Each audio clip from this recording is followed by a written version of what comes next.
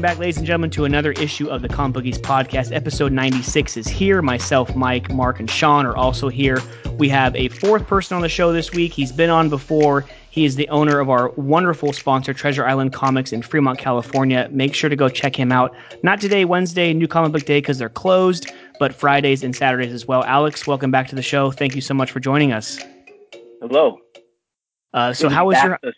I know. So how was let me first off, for the fans, it's been a while since you've been on. How was your Christmas? How was your New Year's? How was the holiday season, sir? Everything was nice and calm. I mean, kind of forced calm with the shelter in place orders, but nice and calm. A lot of time with the family, which I can't complain about. I like that stuff. But like everybody, just rocking indoors holidays, man. You know, it was a trip. It's a trip, man. But I don't know. I just hope we get out of this. There's got to be, better days are ahead for sure. We've got to get better on this stuff. I mean, supposedly they're setting up vaccine centers, Disneyland, Oracle. Yeah. So, I mean, then I think that they already said today that if you're over 65, you can already apply or something. So, okay. I don't know. I just, I think that the quicker people get vaccinated, if that's what they wish and whatnot, then I guess the quicker we can get the ball rolling. But I don't know. I just want to get past this hump as well, man. It just sucks for everyone involved. Well, man, if they want to vaccinate everybody, put vaccination centers outside 7-Eleven and grocery stores. Am I right? I mean, Jesus Christ. There you go. Disneyland's cool. I wouldn't mind getting vaccinated at the car park at Disneyland. That sounds great. But I mean, I'm always at Safeway, so you can just get me at Safeway. Safeway's a go-to spot, or Target. Hell yeah. Right. Yeah, Target, right? Target's a gem. Target. Imagine if Amazon have a Target in their logo. You can't front on that. Or an Amazon fulfillment center. People can pick up their packages and get vaccinated too. Screw Prime. You just get it right then and there, like right when you order it. Just curbside pickup from your fulfillment center. Jeez. But no pee breaks. No pee breaks for you ever. You got to pee in a bottle. Sorry. So COVID, everything's going on right now. Obviously, it sounds like, you had a pretty popular Christmas, like everyone else, just hanging out, chilling with the family and stuff. Business-wise, Treasure Island, how you guys doing right now? Doing okay. I'm very lucky because of the subscription customer base that I've got. My mail order business has been very good. But God, it's because of regulars, man. I mean, regulars keep all the businesses going, and I appreciate that so much. I feel very fortunate and lucky that I have the customer base that I do, because it's a mess. It's a straight up mess. I mean, I started working on my taxes already because I took, like every small business, it's going to be a hell of a loss in 2020, and I don't even know the full scope of how much I lost. I have a rough idea because I keep a sales journal, but like to sit down and look at everything is going to be phenomenal. I think it's just going to be a brutal look at 2020. But that's every small business, man. I think, the only businesses that really got over were the businesses we know that got over, like all the medical stuff. Amazon, of course, anybody who's delivering, those guys are making money hand over fist. But everybody else just took it hard this year, I think. If you're making toilet paper or Clorox bleaching wipes, so man, I mean, you're making a killing. But I mean, I guess you'd have to you have to attest that to yourself, though, Alex. I mean, I'd say that your personality and the way you come off to customers, especially the way. That's another thing I have to mention. The way the shop was before, the vibe when I used to go in there, and Eric was in there, and then your other buddy, I can't think of his name. I haven't seen him Chris. I haven't seen him in months. I don't even know if he comes by still, but the vibe was just so different. Now I go in, I mean, obviously we get to talk to you. I see some of the regulars there on Wednesday, and, just you opening up and just being like a cool owner that you are is obviously sponsoring the podcast and everything. So I'd like to say thank you for that. And just that hopefully for 2021, that the outlook can be a little bit better for yourself and, other small businesses, comic book stores, around the nation as well in the world. No, I feel. I mean, customers are keeping the business afloat big time. I did apply for the new California state grant earlier, just at the end of last week. It's like applying for a loan. That took a few hours to do, but California started a grant program, which we'll see. I hope that can happen. I didn't get any PPP stuff last time, but God, I mean, I hear about so many other businesses doing much worse than me, so I feel very, very lucky. To be fair, it's just like, God, it could be so much worse. I mean, luckily I do have a great customer base, I'm not the best shop for everybody. That's definitely true. But I try to make sure everybody that comes in, we're cool. I try to be as cool as possible, man. I mean, we all have comic books in common. You guys have all heard me talk, I think, a lot in the shop this year about, we've all decided to like fight to death over this political thing. And it's like, man, I tell everybody, like, to be fair, your taste in music and movies is much worse, but we don't argue about that stuff. But the shop's also like a place to chop it up and chat and have a little bit of community. So I want people to talk, and sometimes we have some hard conversation, but I try to remind people, like, you have to talk this out. We can be cool and disagree. It's really not the end of the world, man. Mm-hmm. Some people just made it that lately, and it's like, God, what a misplaced energy to me, because nobody really agrees with anybody, really, to be fair. Like, even your wife, your best friend, you guys are cool, but it's like 85% cool. There's like a bunch of stuff on the side that doesn't work. But you have to give and take. It's compromise to make sure you don't want to offend your friends. You don't want to offend strangers. No one really wants to do that stuff, I don't think. Coworkers. Sure. Yeah, exactly. You got to work with people, and it's tough. I mean, real life bleeds over into everything for sure. And I tell people, like, maybe you can't talk like, oh, it's comic books, right? Hey, let's chop it about comic books at home. I know you're not talking comic books at home. Let's do it at the shop. That's what was a joke, right? Like, if I could serve beer, it'd be one of the coolest shops ever, but there's no way in hell. Yeah. I'd be the cherry on top. I don't think I'd come at lunchtime because I don't think I'd get back to work. But I mean, that's what I like about Treasure Island. It's through like all of the comic book shops that I've actually personally been to in like the Bay Area. You're the only one who I walk in and I know that what I'm going to talk about, it's comic books. Like a lot of these guys have all of these other like the card games. I forget like Magic and stuff set up where they have tournaments and everything. They have the things where you can decorate your little figurines for those games, the Dungeons and Dragons games and stuff. But strictly comic book stuff, if you're going in there and you want some insight on what to get from the past or present or sometime 2 months from now, that's the shop to go to. And I love that. And it's, people watch sports. People, used to go to the movies and do other things to kind of get away from the stress and stuff. Man, whether I go in there for 5 minutes or 25 minutes every week, that's one of my escapes. I love going in there. Love it. Cool. Yeah. I mean, we used to joke it's the candy shop, right? Let's have fun in the candy shop. Let's be cool, man. There's way more in common than we've got in difference. And, but God, this year was as real as it gets, I think, for everybody, right? It redefined a lot of stuff. That redefined the way people want to talk to each other, how we have to interact. We have to interact differently now. You can't have all the close quarters stuff. And I don't know. It's just tough, man. It's the weirdest year I've seen in my life, to be fair. So yeah. And understand, like, every shop does a little different too. Like, I've always struggled with carrying. I'm a comic book guy. I don't collect toys. I don't do the gaming stuff. And I've always felt like a tourist when it comes to that stuff. Like, one of the shops I worked in as a kid, we did a lot of the Magic cards and stuff.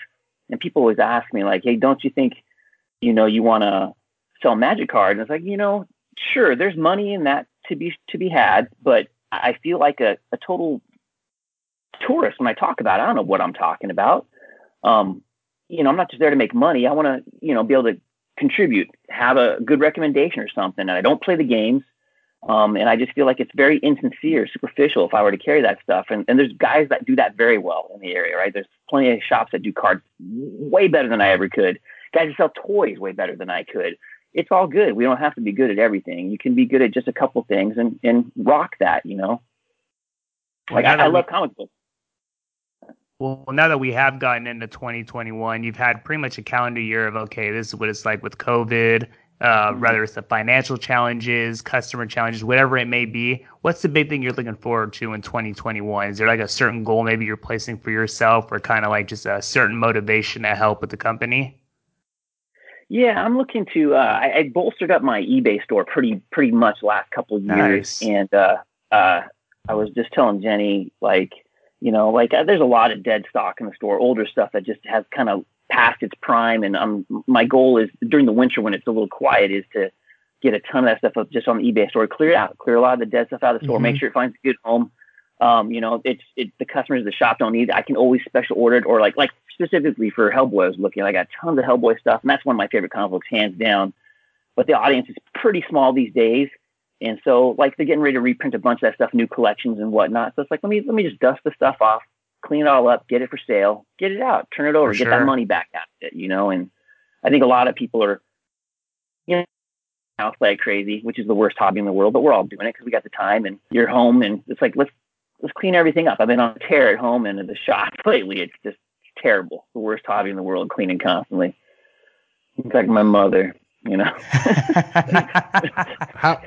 who's great at it, by the way. She's awesome. But what would you say your percentage of customers are? Like, do you think that 90% of your customers are like us, like the regulars that come every week? How much like foot track are you getting? Or compare the foot traffic before COVID, I guess, going into now 2021, how crazy it's been, or how the percentages are, even in between, maybe not the foot traffic or, the regular like us, but the once every, I know you got the guys in there that they come once a month, but their stack is huge. Yeah. It's crazy, but yeah. It's mostly diehards.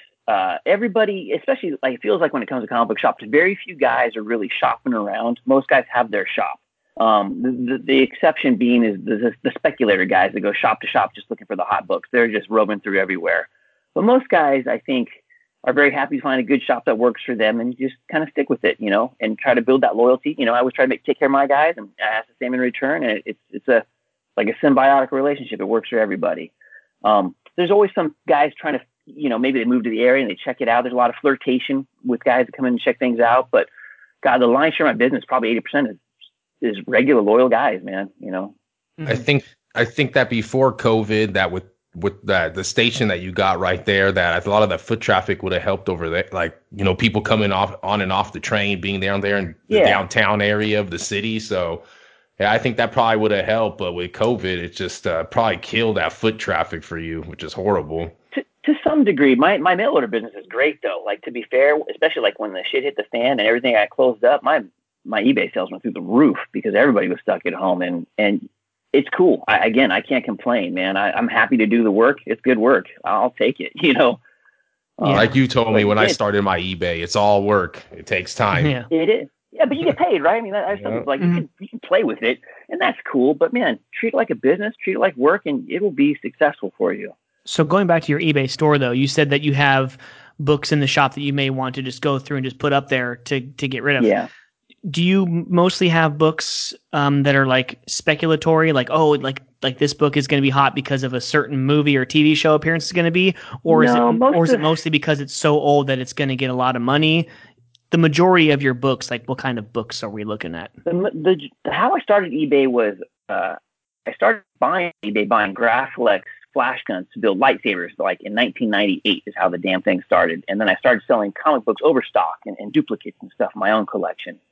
I started selling vinyl. I had a huge vinyl collection. Like, there was a point in time where I had 5 or 6 copies of each Cure 12-inch, 7-inch album. Stuff like I love The Cure, by the way. Free plug for The Cure. So I love stuff. And in the 90s, Jenny and I were thinking about maybe moving back to Southern California. And I was like, man, I don't want to move all this vinyl. Let me start selling it. And so I started selling in earnest. And then I got back into comic books in 2000. And it started off like maybe sell some overstock on eBay, and then with the rise of CGC, I sell the majority of my current stuff is slab books, so it's a very different clientele than what I have in the shop. And that's been, like the whole CGC thing for comic books has been really good to some degree because lots of guys are looking for lots of stuff, and it's more like, and I hate to say this, but it's more like investment grade stuff or speculative type books. But there's a real audience there, and I was selling lots of raw books on eBay. And I had a guy, probably 10 years ago, he bought a book off me for a couple $100, really sharp copy, and came back to let me know that he ended up getting it slabbed and selling it for, I think, close to $1,000. And I was like, I can't leave that money on the table anymore. I gotta. Nice. That's crazy. That's like me. I got a, first appearance of Lobo. Was that, Omega Man?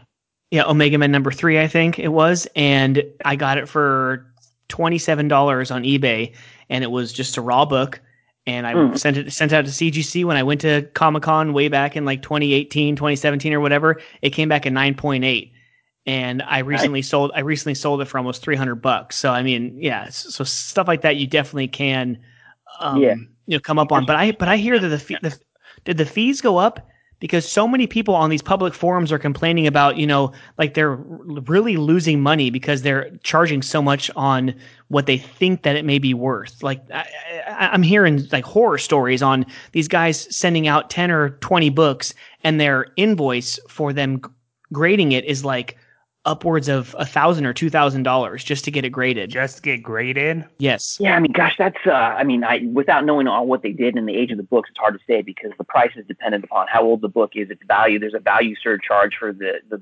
primo stuff, and there's also expedite charges, which I don't give CGC any extra money unless it would have to be an emergency for me to expedite something with them because it's already pretty costly. I just sent off 50 books. And that's going to tie up money for anywhere from 3 to 7 months. That you pay for it, and you won't get it back for months. And I kind of hate doing that, but that's the dance. That's the dance you go through. And so I have to keep it where I'm sending stuff and getting stuff on a semi-regular basis to make sure that one hand washes the other, and that your costs are covered. But it's a business, and people that are doing that need to treat it like a business. Like I tell people very regularly, like sell books, go on and do that stuff, do all that stuff. I get it, But get a business license so you can write those costs off. You can kind of stack the deck in your favor a little bit. You don't need to start making up bullshit costs or write-offs. You got plenty of legit write-offs as a business. Start it as a business. Now, that's a weird commitment for some folks. Mark and I talked about this quite a bit last year, right? So it's like, go in, invest. You can start writing those costs off. Talk to your tax person. I'm definitely not giving tax advice. Disclaimer, but but you can make it work for yourself. I mean, the CGC thing is not cheap. Like you have to be a member, unless I think you do an on-site thing, which I've never done. I do the top layer membership because I do so much volume now. But it's not cheap, and like I actually have a little spreadsheet that I use that I program with a bunch of macros to track what current 9.8s, 9.6s and stuff sell for versus the cost, the time it's going to come back. And I have a weird matrix that if it doesn't hit a certain number, it's not worth it to me. Yeah. And you just have to kind of cut it. Maybe it's worth holding on for longer if that book attains more value, or maybe it just is meant to be sold raw later. Let somebody else take that cost on. You don't have to, you can slab a bunch of stuff and it doesn't mean it's going to sell. It's like a lot of it is a popularity contest. You could slab a book that you love that just doesn't sell, like maybe one sold 4 years ago on eBay. Like I just looked at a book, Plop #1. I bought a collection last year off an older guy. He had maybe 15 copies of this book. It's an old humor book, like Mad Magazine from DC in the late 60s. And Sergio Aragona's cover, fantastic. And I got like a stack of them, right? So I'm like, maybe I send one in. What is this thing worth? And it was like, it doesn't matter what it's worth. I don't think no one sold a copy in like 3 years. So I was like, well, scrap 86 out immediately, right? Like, why would I put any money into that? Just so I can say I did it. I'm not into collecting that accolade, right? Like I spent dumb money on a book. Everybody's done that. I could limit that behavior. So yeah, well, especially the signature series. Like I got signatures from Scott Snyder, Greg Capullo, like there. But luckily they weren't high priced. It was like you buy one thing from their store and then you get a signature $5 more for 2 through X amount of signatures after that, which was a decent price in my mind. Yeah. But when you go take that, when you have your witness and you go to the signature series booth, they make you pay for everything up front because they automatically write down at least a $200 value for a signature. So you pay for their services now, or they won't even wrap it up and send it to Sarasota. The other regular Blue Label, oh, sure, yeah, go ahead. We'll send you the invoice later, and then we'll go ahead and ship it back out to you once you pay for it. But Signature Series was way different. Like they wanted the commitment right then and there to get those back because they know it's going to be like a 9.6, 9.8 also. They're right there on the floor, So, yeah, I guess they got burnt by that too, right? You change your behavior. You start making people pay up front when a lot of people bail on you or something. But props to them for capturing that cost. I get it. That's a lot of cost to tie up, But like I said, I send in, books like every other month, and it's a trip, man. It's a lot of work. Are these graders the same graders that are doing these cards now? Because if you guys have paid attention to the card market, I guess the trading cards from back in the day, rookie cards and whatnot, that's been a hot market right now as well. Is that the same place that does the comics in Sarasota? Are they do you know if they're the same ones that are grading all these cards as well? So CGC will do cards. They do like movie posters and concert posters. They do all kinds of stuff. Oh, really? all that stuff, right? Like they work with the museums for archival purposes. All their stuff is archival material. But Beckett is the big sports card grading company. That's Beckett. Like the Kleenex, the Coke, right? Beckett is the one. And yeah, I mean, God, I've seen some of those stories about guys sitting home opening a case of cards and hitting a couple of good ones, man. And that's like putting blood in the water for guys that like feel like gambling a little bit on it. And that's super real lately. There's that shop in the Peninsula. They've been doing gangbuster business with cards this year because they got access to their good card shop and they got lots of good stock and people just been snapping that stuff up. Even like Pokemon. I get phone calls every day about Pokemon's crazy. I don't know anything about it. If I love Gengar, I rep Ghost type all the time, My buddy has a bunch of them, dude. That Pokemon stuff is going off again as well. You're right. Yeah, they have like a new series where it's like, oh, people are doing all these unboxing videos on YouTube where it's like, oh, like I'm gonna get this holographic Charizard, like this era or whatever. It's crazy. It is. It's fascinating. Mm-hmm. I just all these things that come out during coronavirus time too, like during a pandemic, all of these things that come out. My wife subscribes to this this toddler course of these two women. One of them is like a toddler expert, like she's her development, like child development, and then her best friend is just a mother of two, and they. Right in negotiation. Yeah, so like right in March, they created like an Instagram page of tips and stuff to handle your toddler and to do this instead of that, mm-hmm. And they're all over the place. They have hundreds of thousands of followers. They have their own website where they give you these modules that you can watch these little videos, but you pay and stuff. Yeah, and this is all during the pandemic. Stuff like that's crazy that people can still find ways to create a business, like you said, and and make money even during this time. Like OnlyFans, you mean? Oh, that blew up during the pandemic as well. People stuck at home. Think about all the people like the internet, like all the social media stuff, which I don't like a lot in general. You guys have heard me say that stuff, but like the positive stuff that comes out, people sharing information, awesome. Yeah. I like all that stuff a lot, right? The monetization of stuff or pushing like weird fads, I don't like that. Gosh, like all the not to go backwards too far, but all the political discourse that's just completely bonkers right now on social media. It's like, God, that does not help. It's killing us as a society, bro. Social media is completely tearing us our love between one another right now. I think it's horrible. And the fact that they say that, some of these memes and stuff like that are like infiltration, that some like even like other countries are creating like some of these memes and propaganda, like for us to like fight against each other. It's like we're all one nation, under God, whatever.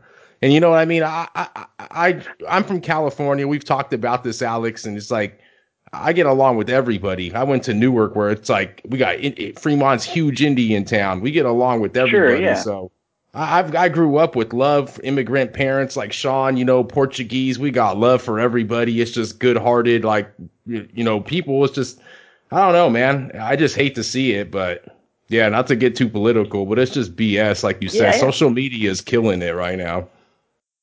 Like I saw Facebook was like, hey, we didn't really let people coordinate against the riots in the Capitol. Like, you should just stop talking. Like, it obviously happened at this point. You can say all the mouth words you want, but there's plenty of people that were using it. And if you want to put controls in there so people are going to organize. You want people to organize on Facebook. I get it. But you should really look to limit, like, organizing things where it can get really heated like that. There's a weird accountability when you provide a platform, I think. Yeah. Just like in the shop. I don't want people getting too crazy in the shop. You have to be careful with what you say. We have to be accountable. I keep talking about this a lot lately. We should all be very accountable. We all have a lot of personal accountability, right? Like, if we were to say something wrong or get in trouble, no one's going to bail us out. Like, it's not going to happen for us, right? So we live in that world already, but there's a lot of folks who live in the layer above us, or like the politicians, and they get to say a lot of stuff. They get to pass it off as rhetoric, and it's like, man, that's pretty inflammatory. Like if I were to say that outside, people would throw hands. You get to say it because you're a politician, and that's how that goes.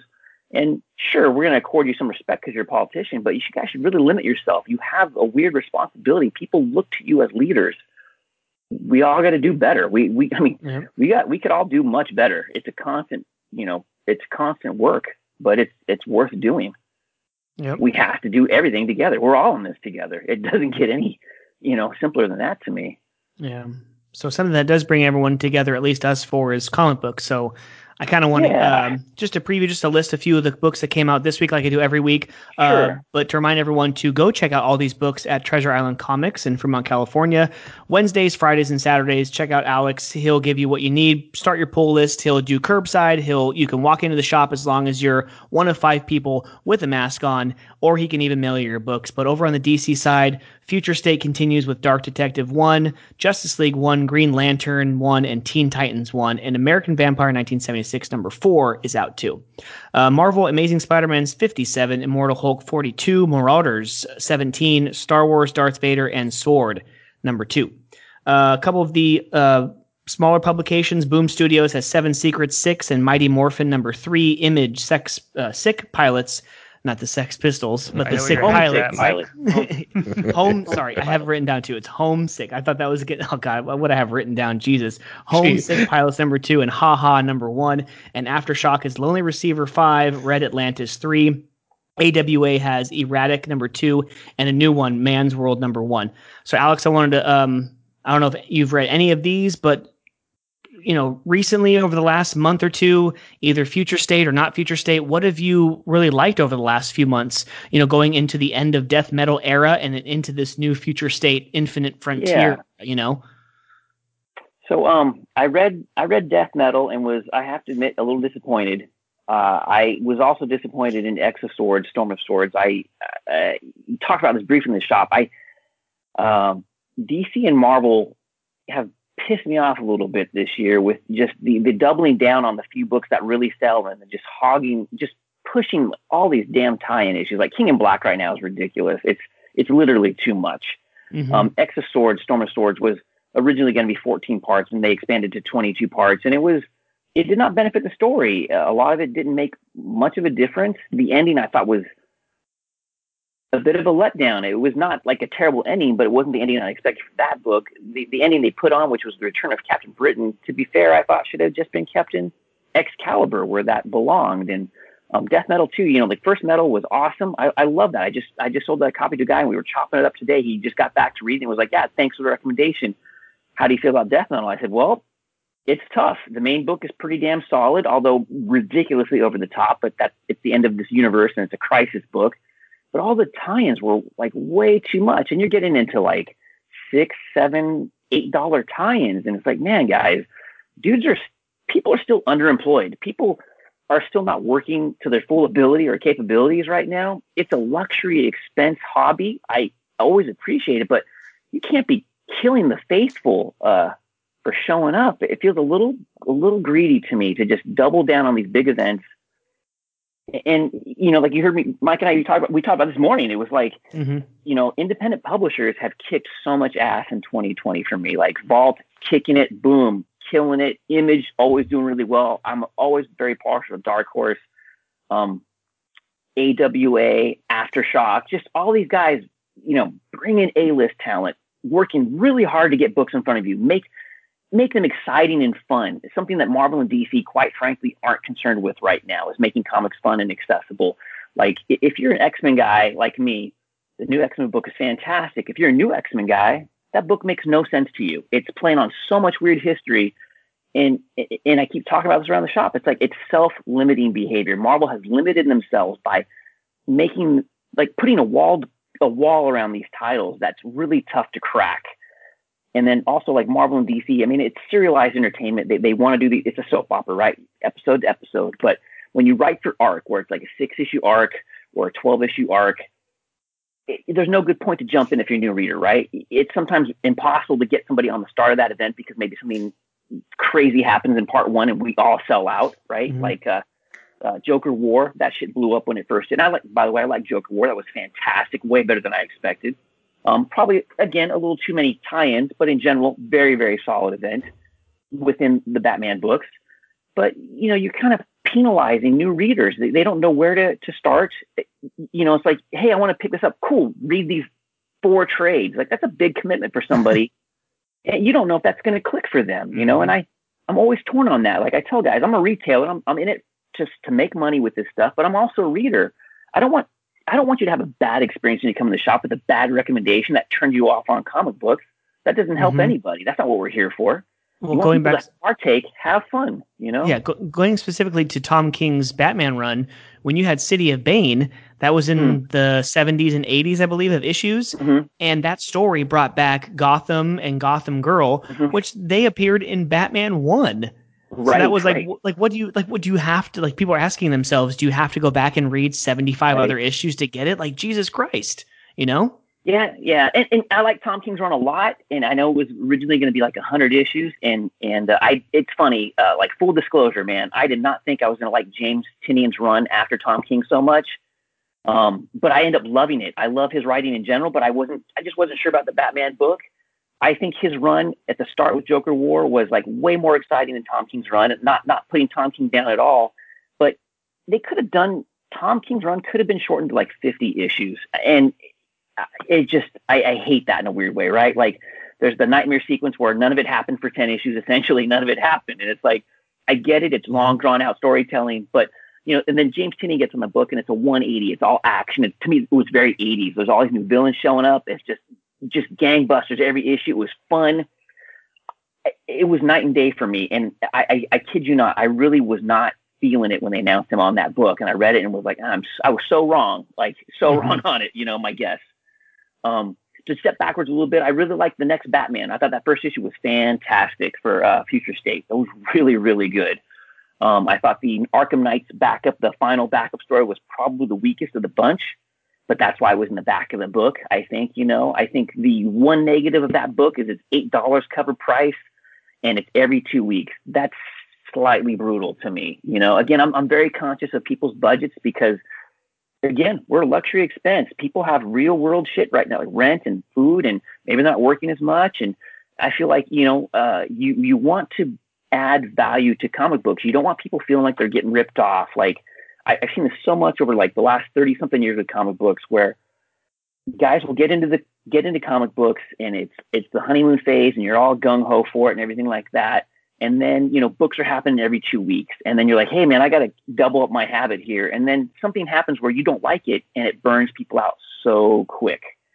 And again, very like self-limiting behavior. We don't need to burn the audience. If we treat the audience well, provide great entertainment to them, provide it in a package that's good, that has value, you feel like you don't feel like you're overpaying ever. Like, I mean, like Thor, as much as I like Thor, I read that book in like 7 to 10 minutes. And it's like, man, that's, to be fair, too quick.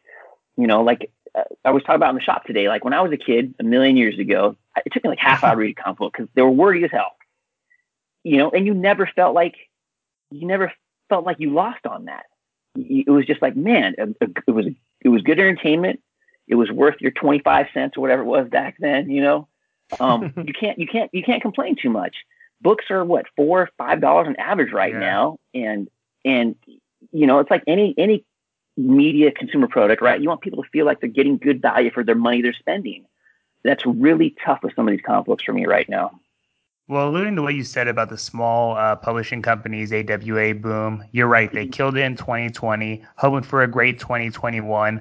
But going also into what you said about DC and Marvel, why do you think they're doing things the way that they are in terms of all these tie-ins, some of these expensive books, some of these stories kind of being dry? Like, why do you think, you know what I mean? Some of it is, it's like inherited learned behavior. This is how it was in the 90s, which is a long time ago now, which doesn't feel that long ago because we were all there, right? But that's a dog's age now. And the big summer event was very 90s to me. And they have not gotten out of that. Like they've never been punished for producing too much because most people will buy this stuff out of like fear of missing out, which is not a good incentive to get people to buy books. I feel, yeah, exactly. Right. Like, again, you want people to come to it like, hey, I can't wait to read this. Not like, oh my God, I don't want to miss that. It's just like the other side of the coin to me, but it's tough. I mean, like, Disney is, to be fair, super corporate. Time Warner, AT&T, DC is very corporate.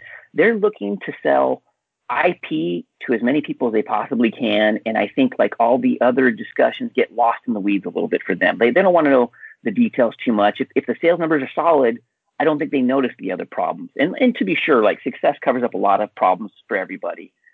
But, and I think like to some degree, Disney is more of a movie studio right now, right? Like their plans, like you saw the rollout for the Star Wars properties and all the Marvel TV shows that are coming to Disney Plus was about, I'll be scientific here, 1,000,000 times better than their plans for comic books they announced in 2021. It was like comic books were a complete afterthought.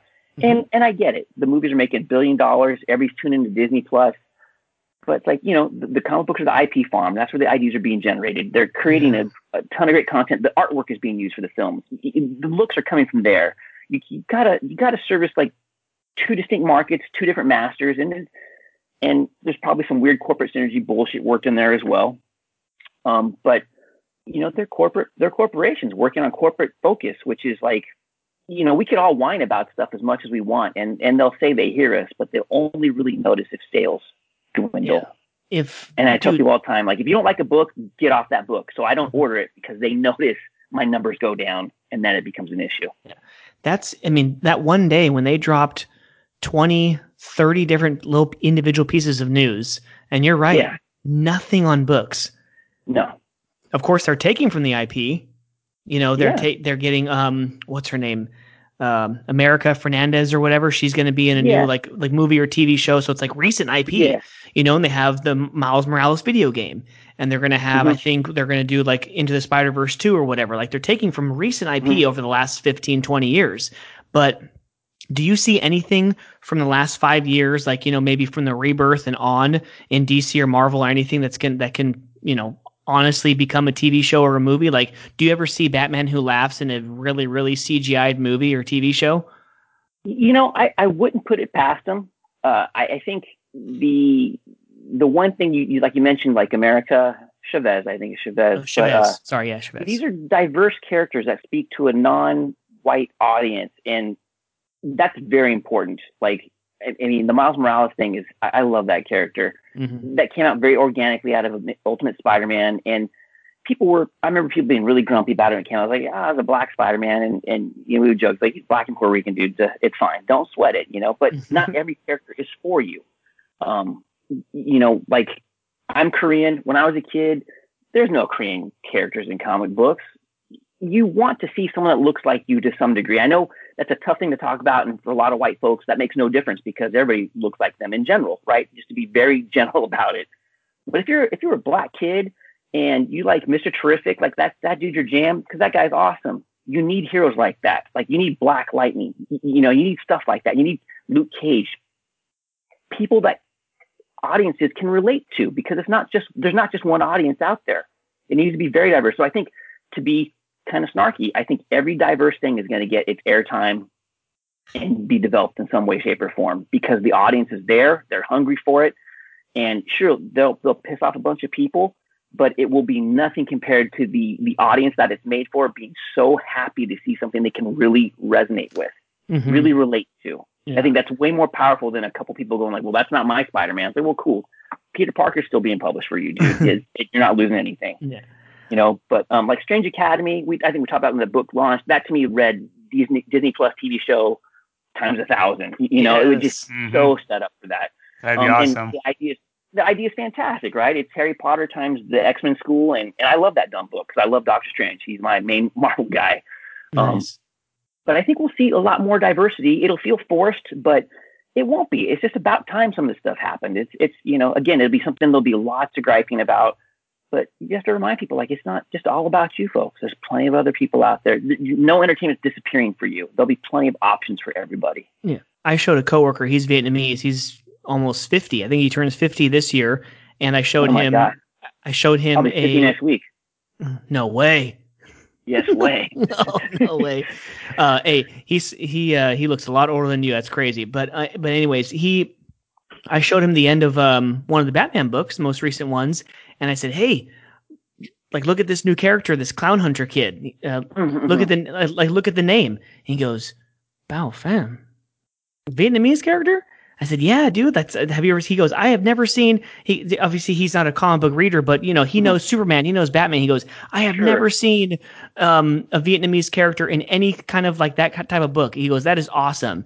So yeah, right. so anything like that, like obviously I don't think he went to a local comic book store and picked up the latest issue of Batman, but just to get that reaction, I thought that was pretty cool. Yeah, no, I think that's exactly what it is. I mean, there's a reason why there's like 40 flavors of Coke. Everybody has to have their version of Coke. It's kind of the same argument to me. There's a million beers in the world. There's a million everything. It's not diminishing things by adding more options. It's just adding more opportunity for some people to enjoy this thing. Comic books is a weird hobby. It's a weird hobby, man. And There's speaking involved, it's weird. Speaking of Bao Fam, I kind of want to touch on that subject. I'm glad that I picked up Annual a week late, but that was actually a pretty, Mike and Sean talked about it in last episode, how it was a great, backstory about how Bao Fam became kind of the guy who he is, right? So I'm thinking that with that story, how good it was going by Tynion, you talked about how I think it switched up so much after the King story or the King run, but that's my whole gripe right now, with the whole what we're talking about the oversaturation and tie-ins and whatnot. Like if Tynion's run and all this is going on, and it's like, I mean, to me, I feel like it's so good with Punchline and Clown Hunter and everything. Why stop it for 2 months just to like put in this like future state, and then it's gonna come back as a infinite or whatever it was gonna be called. I can't think of it right now. Infinite Frontier. But my question: why even just stop it for 2 months when the story, in my opinion, was going so good? That and Detective, in my opinion, are going pretty good right now, and you just stop it? I don't know why. Right. No, when you stop a book or you pause a book like that, it gives people the opportunity to basically quit, and that does not help. And I know it's coming. It's coming back once a month. I think it's not going to be bi-weekly now. It'll be monthly. Yeah, it'll be monthly. You're taking away like one of my favorite stories, obviously, ongoing right now, just to put in this like I'm not reading Future State. Mike is. I don't know how much Sean's going to be doing it, but I kind of just gonna give myself a break from the whole DC. It's like here they are trying their gimmicks again and all that. It's just I don't understand why do it. I was happy with the Tynion story and how it's going. Yeah, and surprise, surprise, I took the bait. but you know what? Some of these stories are good. But I am gonna say one thing. Alex, do you like the side stories? Now, the new Batman, I did enjoy some of the side stories, but then the side stories in like Superman, the new Superman of Metropolis, we get like a regular 25 to 40 page issue, which was a good issue. And then all of a sudden I get a Mr. Miracle story, and I get like one more story, which is cool because it's like in the world of Jonathan Kent, kind of putting Metropolis in the bottle, like Brainiac would, bottling the city. But when I closed the book, I would have rather of that been the Wonder Woman story of a 25, 30 page Yara Flor story for $3.99, which I thoroughly enjoyed. That was a great issue 1. I'm mad that that's only 2 issues and not 3 or 4. But yeah, I didn't really again here I am getting this book for $6, and I don't like the little stories. I want it to be strictly Jonathan Kent is the new Superman. And that's all I want to see in Future State.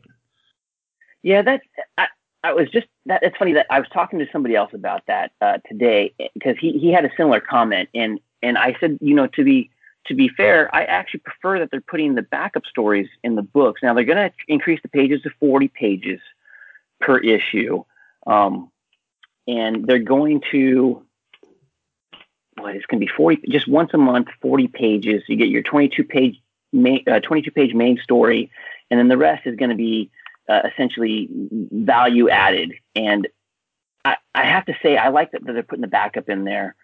And then you said it was like $5 a month. So people who subscribe to the Detective, Flash, and Batman would still save $3 a month instead of getting two $4 issues. Yeah.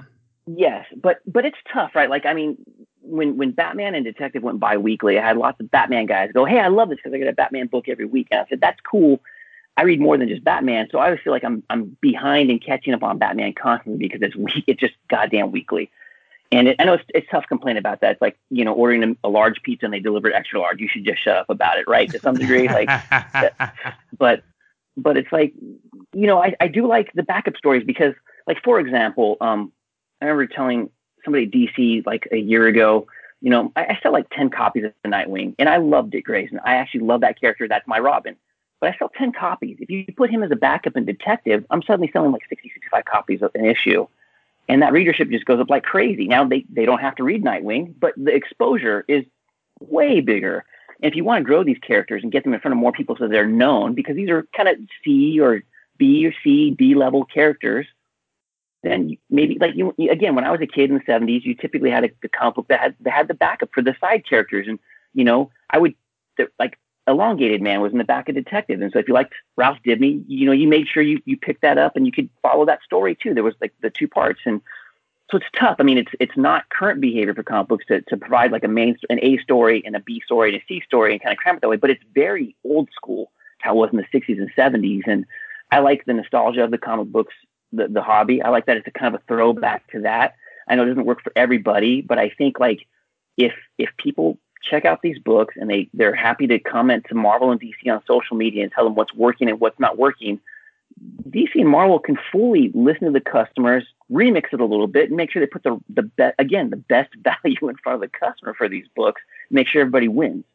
Mm-hmm. It's still like we can like Batgirl, great character. That book doesn't sell anything, but they want to keep a book on the stands because they want that character to be out in the public realm. She's but it's like, man, put in a book that sells very well. There's very clever people available at both companies that can figure this out better than I could with their own IP. And put it together so it works for everybody, Yeah.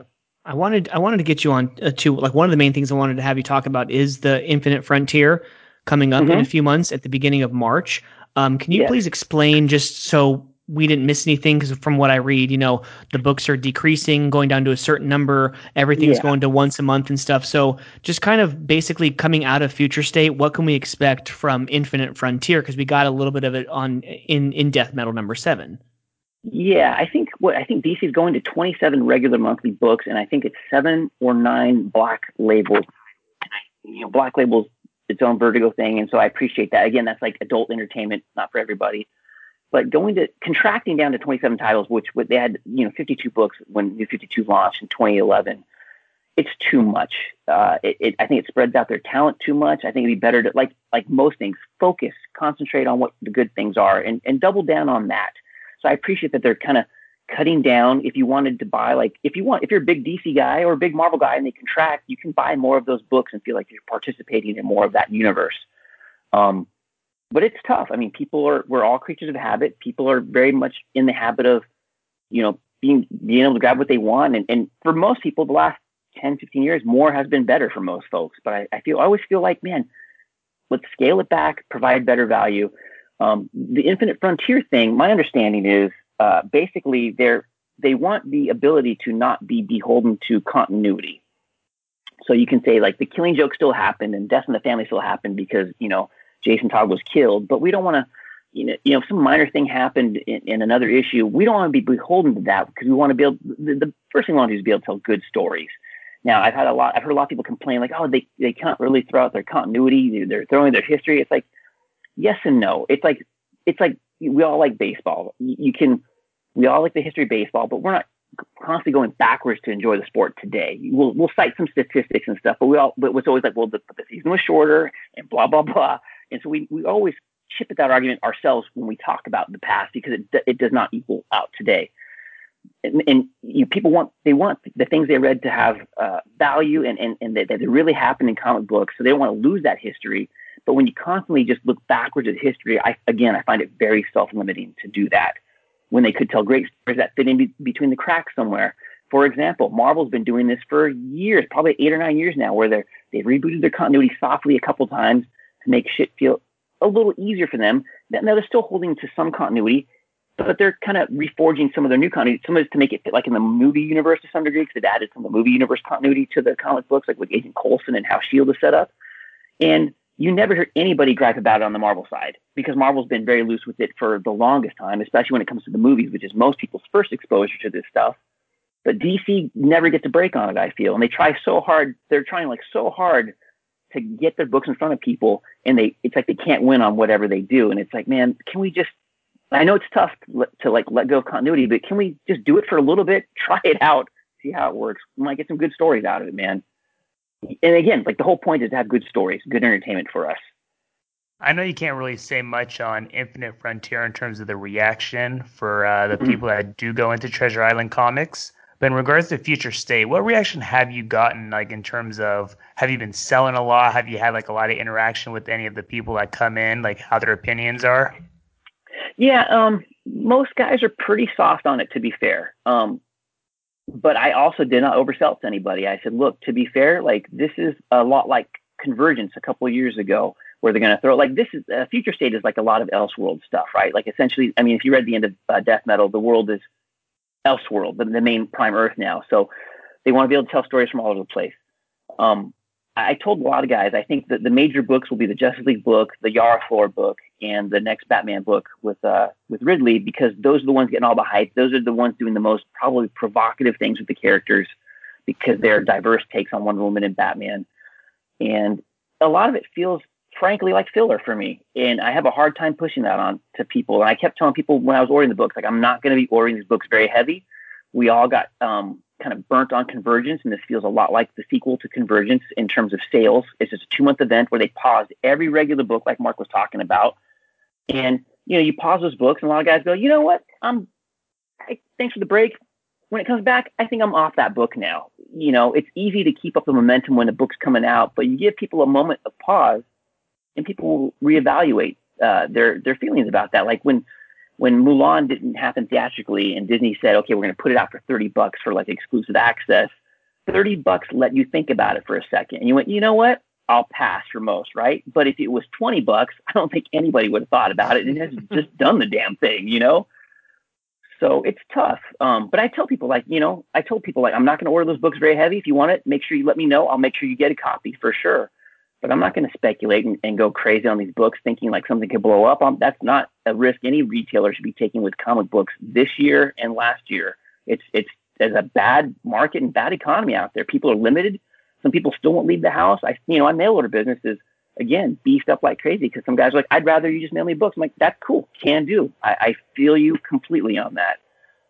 But, yeah, I mean, they're just, get away from continuity and trying to open it up. I hope it's successful because we could always use more eyes in this hobby. We can't just let it go off and to become movies and cartoons only. You mentioned earlier about how Batgirl, kind of just sits on the shelves or whatnot. And, I think that we're living, kind of in a world where we're getting more of these female driven like superhero, at least in the movies, right? Captain Marvel 2, we just got word a couple weeks ago that the Wonder Woman 3 is going to come out and whatnot. But in your opinion, how do the female driven comics sell at your store? Is it like, I know Catwoman's ongoing. I was doing the Black Cat, and I don't know what happened. Marvel kind of just seemed to end that story out of nowhere and then start this King in Black story, which I never got on. But how do you rate, the Harley Quinn that we got right now by Sean Murphy and whatnot? How do you rate like the female driven comic books sales or foot traffic? Or do you see any younger girls or trying to pick up these stories and whatnot? What's your take on that? Yeah, there's some young girls that get into it, and they're mostly in on the graphic novel side. Like DC and Marvel have been doing graphic novels like just one and dones and that's kind of servicing the young adult market, and that's been very successful. It sells better in bookstores than does my store, but the segment does very well. To be fair, there's way more girls than men on this planet, and they should fully pay attention to that audience. My wife and my daughter are both into comic books because, they're surrounded by it and they're good readers. But I sell a lot of comics to women, and I'm very happy to do that. You want to have a good, expansive audience on anything that you do. Again, like it can be very self-limiting to kind of exclude an entire segment from sales. Like that's just very limiting to me. I'm very biased. I am exactly. There you go. Right. Exactly. Under the moon. We want everybody to participate. For a long time, it was a boys club for creators and readers completely. It was all for males. The end. Again, there's no negative having your girl read comic books. I got my wife, she loves Neil Gaiman. We read all the novels, and back in the day I got her started on the Sandman comic book, and at first like, oh, I couldn't read a comic book. I don't know how to read comic books. Like, you read just like a regular book. It's not it's not a mysterious thing, but there's a weird. It was like a secret, for a long time. Like comic books were a secret, and it's like, man, that doesn't. It's cool if you're in the club, but it doesn't help at all if you're not in the club. And this club can have a lot more membership, But I do see a lot of women. I appreciate it. I love getting their perspective on stuff because it's obviously not my natural perspective, and you want to be able to hear comments from everybody. Make sure I'm carrying stuff for some folks that I maybe wouldn't normally carry. It's good. It's very good in general. Like I love bringing home comics for my wife and my daughter. It's always good, Yeah. My daughter just turned 3 in December, so I'm, as you know, I'm getting her the little golden books so far because she knows this. It's a small world, and she knows 101 Dalmatians. But man, like that day that I bring her home, her first Wonder Woman comic or her first, Harley Quinn comic or whatever it's going to be, I can't wait for her to get into it. I hope she gets into it because it could go either way. Yeah. She could be more into Barbies and other things and not comic books. But, I'm sure as hell going to try with both of my kids, No, for sure. I mean, I never push the comics. I like organic pushing, right? So I let I'm always reading. So I let my daughter see I'm always reading. It's like, yeah, you can read a comic book if you like. I would never push it on her. I just wanted her to kind of be curious about it. Because if you're curious about a comic, you pick it up, you can't lose. There's going to be, it usually will grab you if you're interested, right? If it's a character you're interested in, so again, I mean, we need as many eyes and hands on this as possible. We want to grow this. We want this business to stick around. It can't be niche marketed. I mean, the fact that we get all these movies and TV shows is an example that it's very mainstream. So let's make sure we service everybody. There's, good times to be had by everybody. Because you would think that, with the pandemic, a lot of people are at home. They have more of an opportunity to either buy them online or go into a shop that's open. And then with all of these, especially the MCU since 2008, you would think that, thousands of people would watch a movie and say, hey, you know what? Man, I wonder how the comic books were or whatever. I wonder what the first appearance of this person was or whatever. And they want to go back and read like an old story or even get into the current story of a Black Panther or a Spider-Man or, or a Hulk or whatever. Yeah, I mean, you would think that the sales would be skyrocketing just based off of that, of the money that they make off the movies. And now Disney Plus is going to make money hand over foot with this. And what the success that Netflix did with the, Punisher and Daredevil and those shows, it's crazy how it doesn't seem to line up, Yes.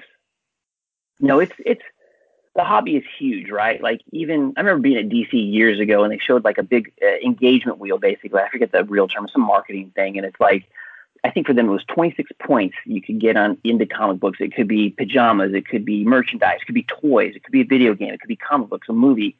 They don't really care what your entry point is. They just want you to be on at least, I think, 6 or more of them. And they feel they've got a good customer at that point. And that makes a lot of sense, right? There's many different ways you can engage with it. Like for football, we all have our teams. Some years you watch a team more than others. There's gear to buy. There's things to do, hats to rep, jerseys to rep.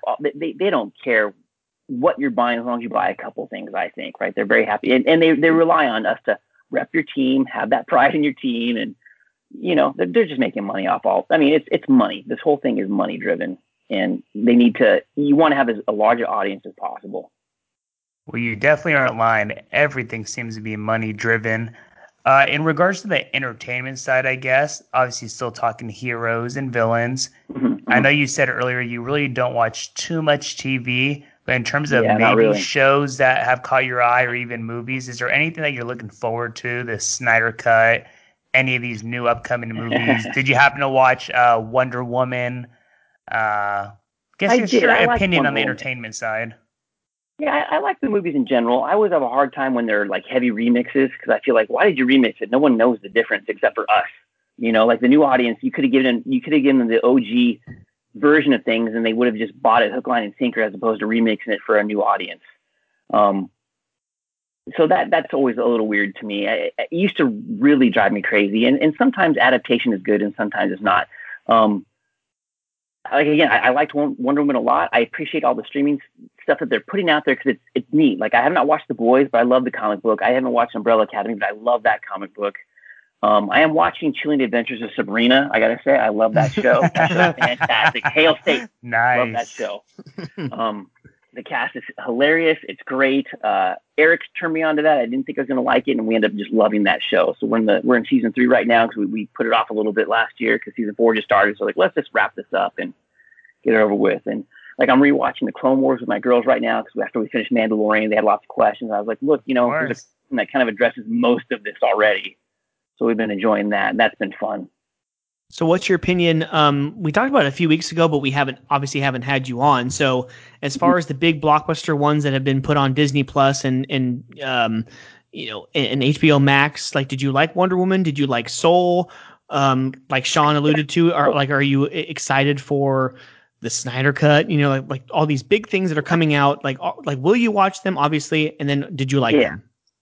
I liked Soul a lot. I think the perspective was very whitewashed. I hate to put it that way, but it was very easy perspective for a black film. And I don't know how to put that in the right words, but it was very easy.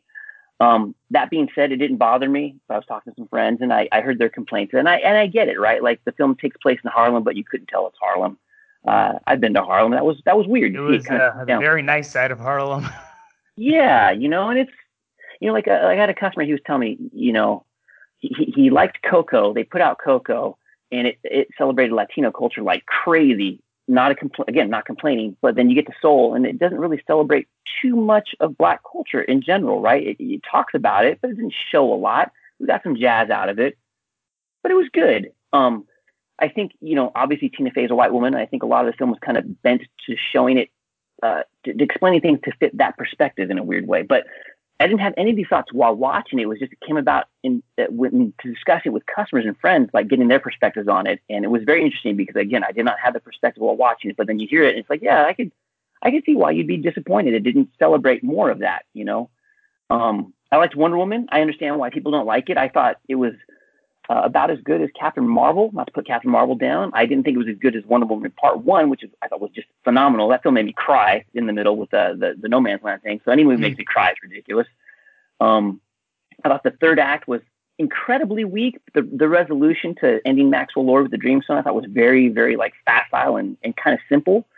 I thought it was a bit of a disservice to the audience to make it so easy to wrap that up. But I kind of felt that way about Wonder Woman 1 with the end fight is you're not really worried about, there's no tension in that fight. They're going to blow up a bunch of shit, but I'm not worried about Diana in that fight. I know she's going to win because she's Diana and she's in Justice League later and I'm not stupid, right? So hold on here. It's like, when you watch Star Wars prequels and you're like, I want to get upset for Anakin and Obi-Wan, but I just can't because I'm pretty sure they're going to be okay in a weird way, You might survive this one. Yeah, I mean, there's more drama in this Clone Wars cartoon with Anakin than there is in the movies. I love the cartoon version of that character, but the movies are good. I get why people are upset, but it's like, man, I think 2020 gave everybody like a hypercritical lens to look through, and it's just so easy to pull apart everything because there's nothing else going on, and the general mood is pretty damn grumpy for most folks lately, and so it's very easy to kind of just tear things down, and it's our pastime as Americans to tear things down that we don't like and be very public about it. So I'm looking forward to the streaming stuff coming up. I'm one of those few people that does kind of like the Zack Snyder version of the DC universe. I like his version. I know it's not for everybody, but I think it's like a weird Elseworlds where we get this very hardcore version of the DC universe, and I like it. I appreciate it's kind of made more for adults. I wish Marvel would do a similar thing, like with the Netflix shows, which are definitely not cool for Disney Plus. I believe they won't be showing there ever because Disney doesn't want anything on there that's not accessible for children. But again, you don't need everything accessible for everything. There is an audience for adults. It doesn't mean it has to be super vulgar or crass, but sometimes you want like an adult beverage. Sometimes you want an adult comic book movie, and I think that's a-okay, and it's not a big deal. It shouldn't be a big deal. Yeah, I think people who like the Justice League, the Snyder cut of Batman v Superman, if they like the Snyder cut of Watchmen, I think they're going to love this. Yeah. So. I mean, he's a divisive filmmaker too, right? He's got lots of people grumpy. I think he's a bit of an objectivist, and he puts some of that stuff in there. The power struggle stuff speaks to that, but I think his visuals are great. He's a great visual sense director. I love his weird speed ramping he does on the action stuff like you saw a lot in 300. I do think the Snyder cut of Batman vs. Superman is far superior to the actual cut because it joins the dots so much better for everybody. There's a lot of guessing when you watch the theatrical cut. And I'm more of a DC guy than a Marvel guy. I've always been a Superman, Batman, Wonder Woman kind of guy first.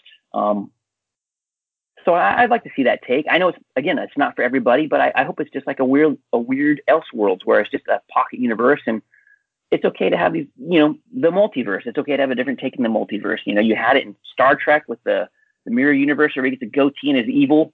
You get it in other Star Trek where like Discovery's got the mirror universe going on.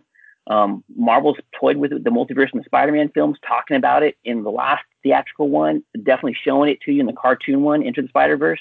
So people get the multiverse thing. They understand it leads to different takes. And I think it's very liberating, again, to open that up and give a different take that works, maybe it appeals to different groups. And sometimes there's a weird curiosity. Like I would like this, like if they did Batman Red Rain, right? Which they probably would never do. It's like, I would like to see a Batman version, a vampire version of Batman, or if they did Red Son as a live action film where you saw a Soviet Superman. That would be fantastic for me. That'd be dope. Yeah. Like if they go into a multiverse kind of thing, I'm just spitballing here. They have to do I'm excited for the 6-issue miniseries of the Crime Syndicate. If they made a live action Crime Syndicate, oh, dude, where they had, whoever it is, Henry Cavill, he can be Ultraman, sure, and then he can also be Superman. Because it's 2021, you can do that shit. You can have Ben Affleck you can have him be Owlman and Batman. Dude, that would be so cool. And by the way, I like Ben Affleck as Batman. He's so Frank Miller to me. I love that take. I'm sure Robert Pattinson's going to be good, but I love Ben Affleck as Batman. He's definitely not the worst. George Clooney. Oh no. No, it's funny. The first announced the Batman film with Robert Pattinson. I was not really feeling that when they showed that first trailer. I was like, holy shit, I was super wrong on that one. That trailer is fantastic, man. Well, especially if it's supposed to be like year 2. He's supposed to look a little younger and stuff. So and then hopefully, because it's all, man, I just don't like the speculation of like, why do I have questions? And I know it's based off history and like what I see people talk about, but like, why don't people have questions about the quality of WandaVision, Winter Soldier and Hawkeye and Loki? Why don't people have questions about that? But they have questions on, is the GCPD prequel on HBO Max going to be good? Oh, I wonder if Snyder Cut's going to be good. I wonder if this going to be good. Like, oh man, I hate that there are so many questions about the DC stuff compared to and to me it's strictly movies, because the TV shows that the DC universe put out, Titans, Doom Patrol, even Swamp Thing that one season, all fantastic. But why the movies? I mean, I know because sometimes the quality it's hit or miss, but man, it makes me frustrated being a DC guy as well. Well, I think like to some degree the DC characters are a little more well known by and large, with the exception of a few characters. Like everybody knows Wolverine, everybody knows Spider-Man, but Marvel has always played pretty loose with it when it comes to the movies, and so people haven't. They've been very consistent, and to be fair, I think like every Marvel movie has made a jillion dollars each movie, right? So if they're that successful, they're obviously not having too many problems.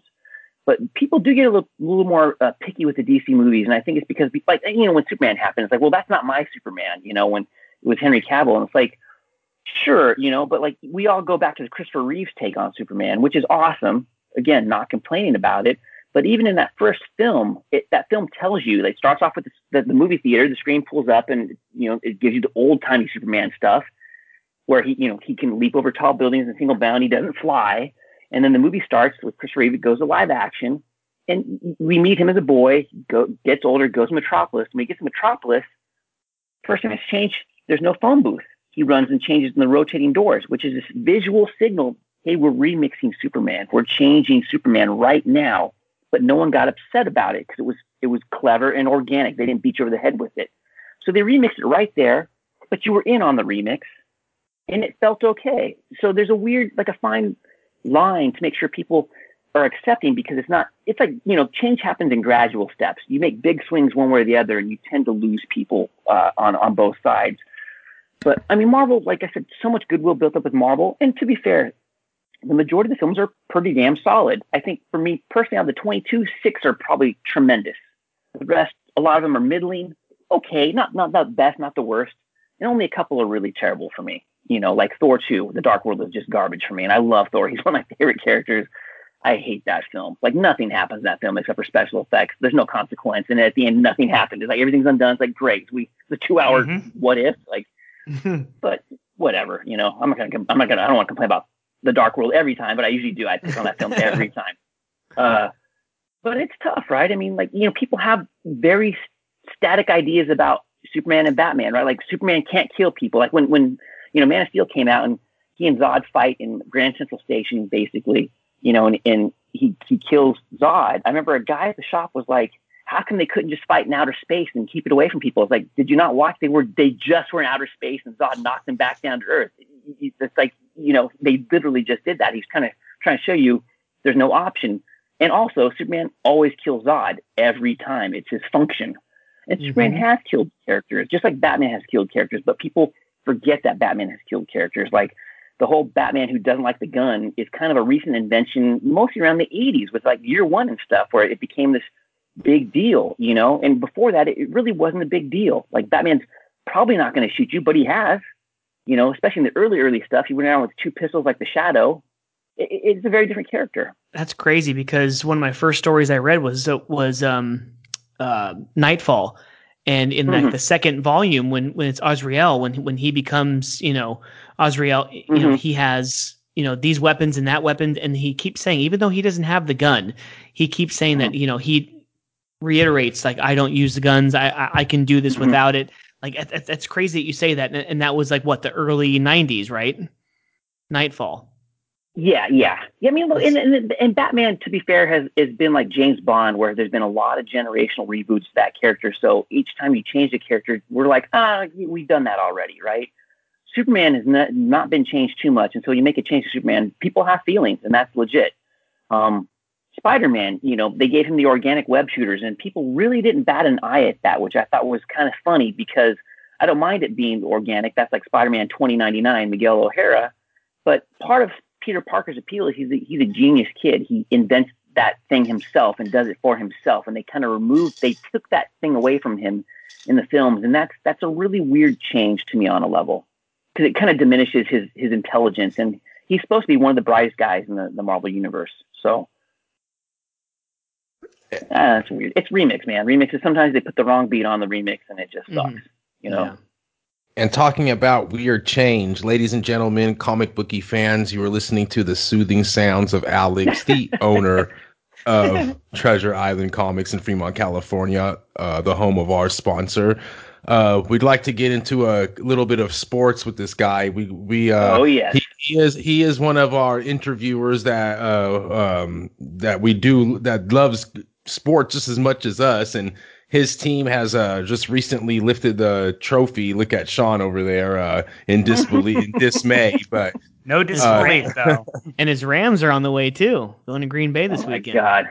Alex, if there's anything else you want to say and kind of end it on the comic book, since you've done such a good job, we appreciate you. The fans appreciate you. If you want to end, if you have any more words on the comic side of it going forward into 2021, maybe your vision, what you hope for your store itself and for the industry as a whole, go ahead and give it, and we can get into some of this NBA and NFL and whatnot. But yeah, thank you, man. I hope comic books gets better. It can do a better job. Everything can be improved. Myself, the shop can be improved. I'm constantly trying to tweak it. We're all pivoting towards something and trying to do better. I think a lot of people are doing that. Especially the logistics. That seems to be giving you a headache recently. Gosh, it's nonstop, man. Like I'm going direct with a lot of publishers, and I'm not angry about it. I appreciate the ability to go direct with a lot of publishers, but it has its own challenges to go direct with everybody, but I want to be able to carry as much as I can for folks. So you just do what you do for business. But I think we could do better. It could always be done a little bit better. I think everybody, especially like Marvel and DC, not to go backwards with that, but pay attention to what the small publishers have been doing. They're kind of beating the socks off you right now in terms of appealing to new customers. And you can't understate that. They're really getting a lot of attention. And it's deserved and it's earned, and they've done a great job, and I appreciate that because it's awesome. And not only are they peeling the socks off some of these bigger guys, they're also taking some of their talent. Because I see a lot of these bigger writers writing, independently for these other publishers, and I mean that's what's kind of boosting their stock up as well. But yeah, that's a great point, Alex. Guys. It turned out 2020 taught a lot of people you can work for yourself. actually. Yeah, right. Yeah. That's great. Like it's good to see more. I mean, like, Marvel and DC are limited again in some way. They don't want to do too many crazy stories with their characters, right? They won't do that. But the independent guys will do the craziest stuff. And I really like that lately. I really do. Let's talk about sports though, man. Let's do it. I probably got like 20 minutes left in me. So So let's get into a little bit of NBA before we get into NFL, sure. Divisional weekend. So your Lakers won today. How do you like the season so far? Again, just like the NHL starting this week, it's a shortened season, and there's still no fans in, I think, all of the arenas, I believe. There's a couple. Right. There's a couple that actually have. Games being postponed still. Yeah, so I'm guessing, in the SEC country, there's, some fans attending these arenas. But how do you like the season so far? How much have you been watching? Are your Lakers going to repeat? I hope they repeat. I haven't got to watch a lot of basketball because my girls do not respect the world champs. It is not happening. But I've been watching on my phone as much as I could. I saw they won tonight. I got to watch a little bit of that game last night with Harden, which that was just garbage game. Wasn't much of a game. So disappointing. Oh, it was such a bummer to watch that, man. I mean, I appreciate the W, thanks guys, but that was a boring ass game, I like the shorter season. I think it's a little more focused because they have a lot of problems getting people in and traveling and all that stuff. I thought, at the end of the season last year with the bubble, that worked very, very well for the NBA. And I loved it because we got to finish the season. And at first, like when March happened and everything shut down, like you guys, we talked about this a lot back then, right? You kind of lost track of the days of the week. There's no games going on. As soon as they brought sports back, I was like, oh, it's Tuesday because I got a game tonight. And I love that. I love the baseball season, as weird as that was, watching the Dodgers win, a season where nobody got to watch. Basically, we win, of course. But basketball's been cool. I appreciate the Lakers putting the team together that they did in the postseason. I think it's pretty damn solid. Anthony Davis is fantastic. LeBron had a good game tonight. I saw a little bit of that. I did get to catch the tail end of my Blackhawks, which took it in the shorts pretty hard, 5-1 on opening night by Tampa Bay. That sucked. But I don't expect much out of the Blackhawks. Yeah, Blackhawks or Sharks. I don't expect much out of the two teams I follow in hockey this year because they both look pretty soft to me. That's a slight bummer, but I'll watch because I can't stop watching. I will just beat myself up with it. Well, other than being a Blackhawks fan, we've learned that you are a big LA guy. You like your Dodgers. You, of course, love your Lakers. In terms of the Lakers, real quick, it's pretty clear. They're pretty much one step above every team in every way. Yeah. They're freaking dominant. Do you see any reason why they can't repeat with the shortened season, less back-to-backs? I mean, they added Montrez and Schroeder. I mean, they're better than they were last year.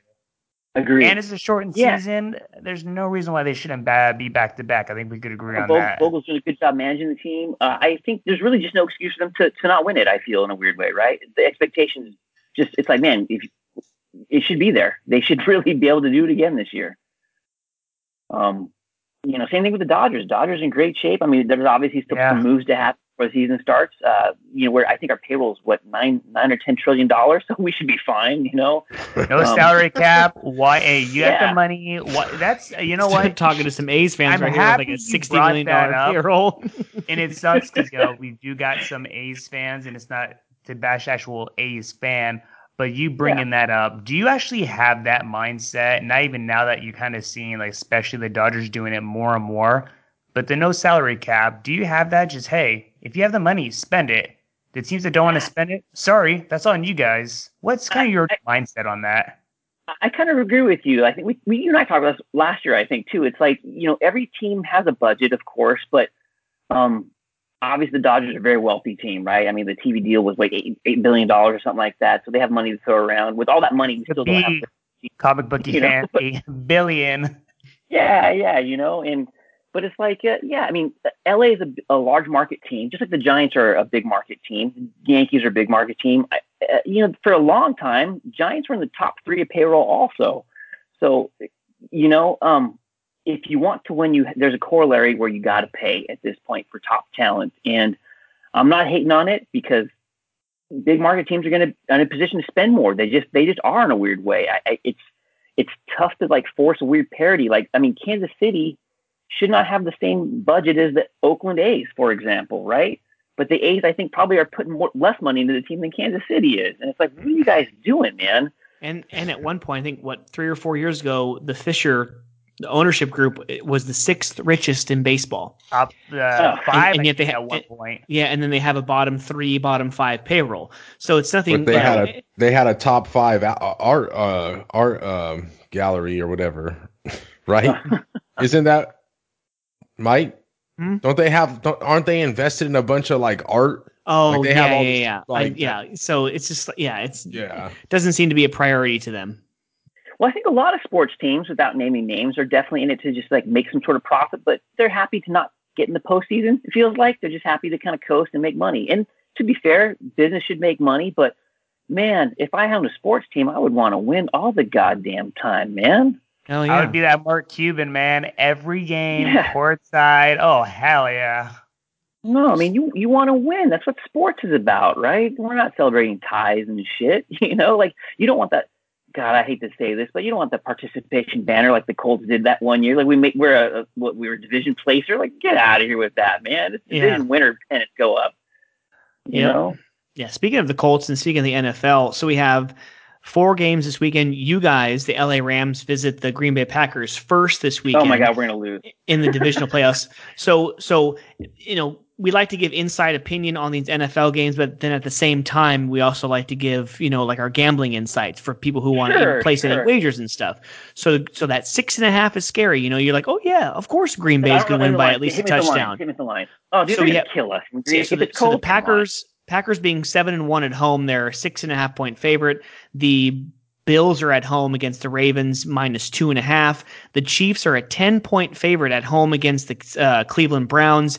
And then New Orleans is a 3-point favorite at home against the Buccaneers. With all of those, not just road covers, but wins last week, do you think it's a trend that's going to happen this week, or no? You think the cream, it's going to rise, and we're going to see what Packers, Bills, Chiefs, Saints, like no matter what? I think for sure. Don't quote me. There's no way Kansas City and Green Bay lose with a week off and a whole extra week to prepare for the eventual winner. I think and the Mahomes and Rodgers are ridiculous. I hate them both until they get on my team, right? Kansas City, would you say 10 points? It feels like it should be bigger than that to me. That's wild. Green Bay by 6.5. They should cover that very well. The Rams, I love my team, but we don't play in weather very well. We're not a cold weather team. I mean, Goff's playing with a broken thumb still, and I don't like that. I think our edge is in the running game and our defense. I think obviously the passing game for them is going to be good. I saw an article, I think on ESPN this morning with Brandon Staley, our defensive coordinator. Before he was with us, he was with Denver and Chicago. And I think he faced Rodgers 7 times and lost badly all 7 times. And so I was like, man, well, it's probably going to be consistent unless, I think every quarterback's beatable if you get pressure up the middle, not on the edges, not on the sides, up the middle where there's nowhere to go in the pocket. Aaron Donald can definitely do that. I know he's injured right now, and I hope he somehow gets fired up in the cold, but that cold weather game is ugly to me for the Rams. I could see us getting completely skunked in that game. I feel like the Bills should probably win, beat the Ravens at home. They're at home, right? And I would love to see the Saints beat Tampa Bay. I'm not even a big Saints guy, but I mean, like, they sued the Rams after the playoff game, so I'm not a big fan at all. It's like, we're not suing on games, guys. There's bad calls all the time. We don't get to litigate that. With the Rams at 6.5, though, if you take it to 7, I could see the Rams. You say they're not a cold weather team, but the advantage that I see the Rams actually having over the Green Bay Packers is that the Rams actually played. There's a certain thing in sports where, your rhythm kind of gets messed up. Yes. These teams like to keep playing, right? So they just played. Yes. They had a pretty good game. They're going into Green Bay. There was another NFC West team that actually went into Green Bay for a championship, to go to the Super Bowl and actually made it there. They actually beat them in Green Bay a couple seasons ago, and I see the smile on Sean's face. So it can be done. And with Goff, does he have a little bit of extra pep in his step? So I don't know, man. It is so hard to go against Rodgers and whatnot. But Ramsey's been pretty locked down. You've seen what he does with Metcalf. Yeah. He's a pretty damn good back. He talks a lot, but don't be so up though, man. Don't be so down on your Rams just yet, brother. No. You're right. Like, I mean, obviously, Ramsey's going to be on Adams for sure, right? That's the matchup. That's what they're getting paid for. I think, like, hopefully we can stop the run game a little bit, and hopefully we can run the ball well. I think we have to run the ball well, because I don't want Goff throwing all that much because his thumb is hurt. Even if he was completely healthy, I'm not a Goff hater, but he doesn't feel like he's got that killer instinct in some big games to just throw darts and just get after people. But I mean, the Rams offense is we like the little gimmicky stuff, which I'm not super fond of. Like we talk about this in the shop, right? I like power football. Run the goddamn ball till they can't stop you. Like the Derrick Henry offense, right? Although the Ravens balled them up very well this last weekend. But run that ball down their throats, man. That's what football is about to me. A little bit more of that. Our defense, I think, has got a slight advantage over Green Bay. But I think Rodgers is so damn smart. It's going to be a tough matchup for sure. Well, one of these damn Bays is going to make it. Go ahead, Sean. I was going to say I like Tampa Bay, but Sean, I seen you trying to get your word. Go ahead, brother. Well, I mean, I guess focusing on the Rams because that is what our guest is a huge fan of. I just like the elite players at those key positions for the Rams. You got Donald and you got Jalen. Jalen covers Devontae. As long as, Donald can get that double and have Brockers get the blitz and just contain Rodgers, I just think defensively, I mean, kind of reversing the script. There's no Bakatari who's going to be blocking Rodgers' blind side. And what you said on the offensive side, they got to honestly just simplify that offense to limit the whole gadget crap. Just pound that ball with Akers, bring in Malcolm Brown, whoever in the hell you want. Because, I mean, offensively, the weapons are actually there. Robert Woods, Everett, Kupp, I would take those guys in a heartbeat. Yeah. So, I mean, as long as they can defensively just contain Rodgers, you don't even got to stop them. Just contain them and just pound the ball, get them tired, flip the script on them. It's cold weather. They're going to be just as cold as you are. They're going to feel the pain just as much as you are. And if that defense can travel, I'm not going to be surprised if LA can cover that spread easily or even win that football game. I love what you're saying. I'm definitely going to put some money on the Rams, but it's like, man, it's a tough. Aaron Rodgers is having 43 touchdowns, 5 picks. I mean, just ridiculous season. Video game numbers, crazy. Yeah. But yeah, I mean, our defense is the not so secret weapon for that team, right? The defense can score. It's like the Ravens when they went to the Super Bowl, right? If that team was, I think, averaging 10 points on defense that year. If your defense can put points up, that's a huge plus. It'd be cool. I mean, I would love to see it. I don't like Aaron Rodgers that much. I think that dude's a super Welsher, like that whole bet he made with Kaepernick and never fell through with it. It's like, come on. Like even the Ryan Braun stuff, like you bet that dude. I bet my whole salary. Yeah. But then joking. It's like, no, dude, you spit some serious game on the internet for everybody. You probably owe that dude $7 million. Well, unless you're watching. I don't know. I remember that. Yeah. Well, Jalen's gonna have to lock down his favorite receiver, which was Carr's favorite receiver in Fresno State, coming out of Palo Alto in Devontae Adams. But let's head to another game. If you guys want to touch on this game, I'm actually looking here at Tampa Bay +3. New Orleans have already beat Brady 2 times this season. And come on, guys. We've been watching this shit for 18 years. We know it's damn hard. You ain't going to beat Brady 3 times in one season, are you? I don't know. I mean, the stat that I texted you guys yesterday, there's been 21 times that a team has, like the Saints, they've beat the Bucs twice, and then they play a third time in the playoffs. It's happened 21 times, and 14 of those times the team won 3 straight. How many of those times was it Brady though? But how many of those times was Breeze? In the Voodoo Dome too. I mean, I have to strictly go with Kansas City and New Orleans, buddy. It doesn't matter. Yes, it does. I think they're allowed fans. Saints are allowed fans. How many? 30,000? Oh, that ain't 30,000. I mean, you give me about 10,000, 12,000 in the Voodoo Dome. Well, I'll still take that. You gave that analysis last week against the Chicago Bears. I know it's Chicago Bears, but I mean, I have to go Kansas City, New Orleans because they're my preseason Super Bowl pick. So if it's that close of a spread, I'm going Drew Brees in New Orleans. But what better story, Mikey? come on. We already know it's already set out to be. Oh, Tom's first season at Tampa Bay, the Super Bowl at Raymond James Stadium in Tampa Bay. I don't think about that story because I don't want it to happen. It's not Tampa Bay. It's Tom Brady. TB is Tom Brady. It's TB. Tom Brady. Tampa Bay. Tom Brady Buccaneers. Tampa Bay, baby. Don't talk about that story. Don't even put it out there into the universe. For Mike, that's not a dream. That's not a reality. Dude, that's a nightmare. Especially if Kansas City goes to, I got to watch the division foe, Patrick Mahomes. Sean's got to watch the team who beat his team last year go 2 straight against Tom Brady. Or if Tom Brady wins a 7th, yeah, no, dude, this is a nightmare, dude. Get me out of the last 20 to 25 years of being a Raider fan. I can see it now, Mike. This week, game-winning touchdown, Brady to Antonio Brown. That would be the ultimate dagger. Oh my god! And exactly what we were talking about, Antonio Brown too, dude. Don't even stop. We're gonna give me an aneurysm. What's gonna happen, bro? I'm with Mike on this because the Raiders are my B team. I'm with Mike on this. I don't want Tom Brady to win. I don't want the Chiefs to win. I want Tom Brady and Bruce Arians to lose so badly in a weird way. I just really do. I mean, Bruce Arians, they all spit a lot of games. Bruce Arians talks a lot of smack. I'd like to see him lose in a big game. Talks a lot of crap. You're right about that. Yeah. I'm not too fond of him, to be honest. He talks a lot of crap. Yeah, he always does. That's been part of his thing. The younger walrus. Yeah. So Alex, Tampa Bay's talented though, for sure. That's a talented team. Yeah. So to kind of end the NFL segment, if you were to give a pick or two that you're confident in for our gamblers out there, so what would you know?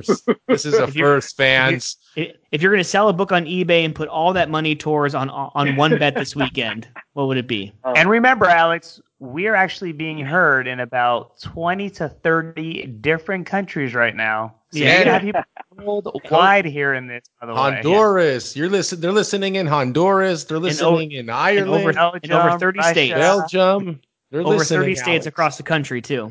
Well, can I get a shout out to my girl Jenny on the Quiet Storm? I'd like to get a song out to my girl Jenny. Of course. Across the world. No, Chiefs, dude. I think Chiefs are, with an extra week, with that team is so ridiculous. I love and hate Patrick Mahomes, mostly because he's not a Raider. Like, it's just, that guy's too much, man. Yeah. If he's on the Raiders, it would be ridiculous. Yeah. Okay, cool. So that does it. That's about, does it for the NFL talk. That's, the guy that we love coming on, literally colliding the worlds of sports and comics, the owner of Treasure Island Comics in Fremont, California. Please, everyone, go check him out. Our terrific sponsor who's given us so much. Alex, thank you so much for jumping on the podcast. We hope to catch you in a few months. Because I know how much you love NASCAR. So we got the NASCAR season starting in February. So I'm a left turn kind of guy. Just make that left, make that left, make that left, make that left. Track. We got the 24 hours of Daytona in about 2 weeks. Don't forget that 24-hour race on that Roval down there in Daytona Beach, baby. I can't wait for that. I haven't forgotten. I was waiting for you to bring that up. I'm pining for that. Well, Jimmy Johnson, retiring from NASCAR, but obviously racing in 24-hour races and 3-hour stints throughout the night down there in Daytona Beach. Like I said, I can't wait. They should definitely test his piss. There's going to be amphetamines in some of those drivers. Just putting that out there. Right. No, they take naps. Come on, they sleep while the other driver drives for 3 hours. It's just crazy. I love it. Oh, okay. I have no idea how it works. I love it. All right, Alex, but I speak for myself and Mark and Sean when thoroughly thank you for what you do. We appreciate it every day. I'm glad that I walked into that shop in the summer of 2016 for the 2 weeks before Rebirth, and you guys told me don't get anything now. Let's just start Rebirth. We're going to start fresh in comics, But thank you so much for joining us. We'll have you on very, very soon, sooner than last time. But thanks a lot for jumping on. Yeah. We have to schedule something. It's cool. All right, guys. Have a good night, man. You too. Thank you. Thanks a lot. Appreciate it. Good one, Alex. That has been Alex. All right. Talk to you later.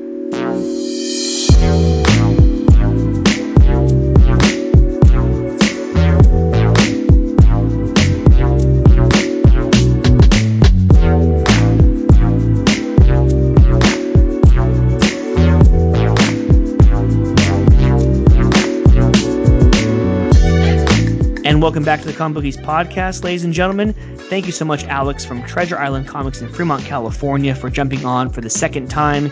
He's, fighting for, with our other guest, Frank Gogol and Jason Douglas as the record for a number of times he appears. I think he's going to surpass that pretty soon. But gentlemen, before we end the episode 96, which has been great so far, glad to do another week with you guys. let's give our picks. Kind of forgot with Alex. So the NFL picks those 4 games. Are you confident in 1, 2, 3, or all 4 games as far as spread, money line, over, under? Give the fans some picks as if they're going to want to put their hard-earned money on some games this weekend. Well, I know Mark did a good job of showing us all the games, the slate for the weekend as well as the spreads. And boy, do we got some good ones, man. I don't know if I could be 100% on any games because when you really look at them, bro, like there's some tough games. But if there is one, I do got to agree with Alex. The 10 points in Kansas City, I think Kansas City is going to easily beat the Cleveland Browns. They are now the worst 13-win team that I've ever seen. Still. I'm still rolling with that. I'm not fond of them. But if I were to go with the second game, I think I got to go with that narrative of Tom Brady losing 3 times. I personally haven't seen it, and I don't think I'm going to see it. So let's go with Tom Brady, not just covering, but defeating the New Orleans Saints in the Voodoo Dome. So Sean's basically taking them a plus 140 on the money line, which, pretty much what I was saying with Alex on as well. That's good value right there. I'd like to see a little plus 160 would have enticed me a little bit more, but or another point or two.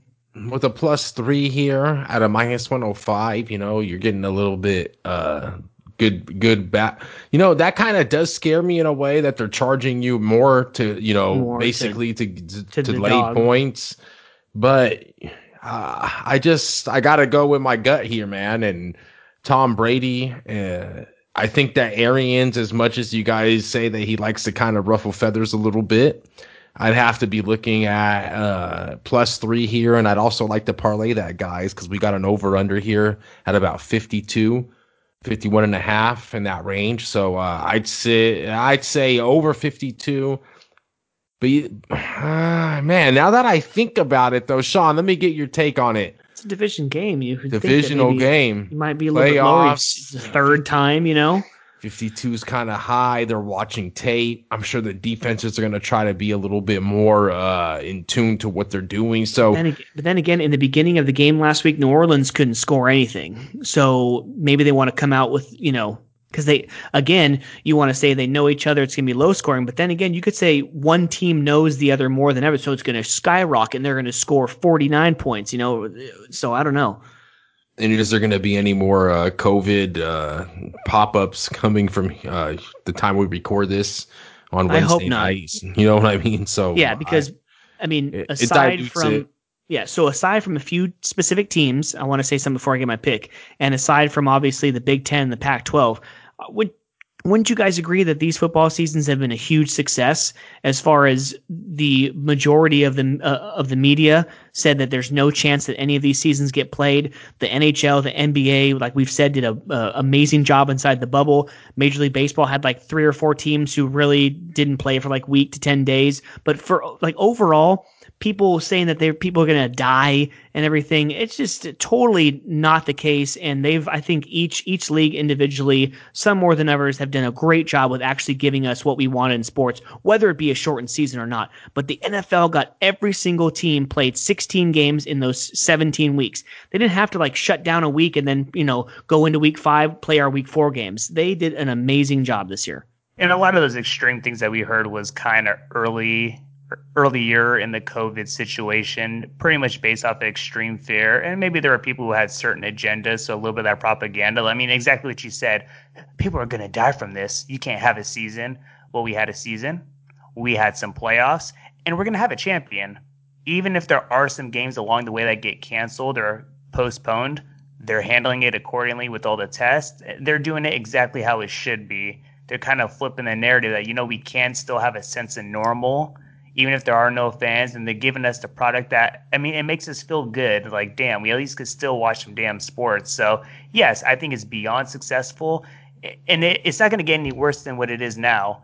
And if this is as worse as it is, then, hey, we're winning, right? Yeah, especially from us coming out in California. We have the most conservative as far as protocols are concerned. A lot of people have season tickets for the Titans or for the Browns or all these teams. They've seen a bunch of games.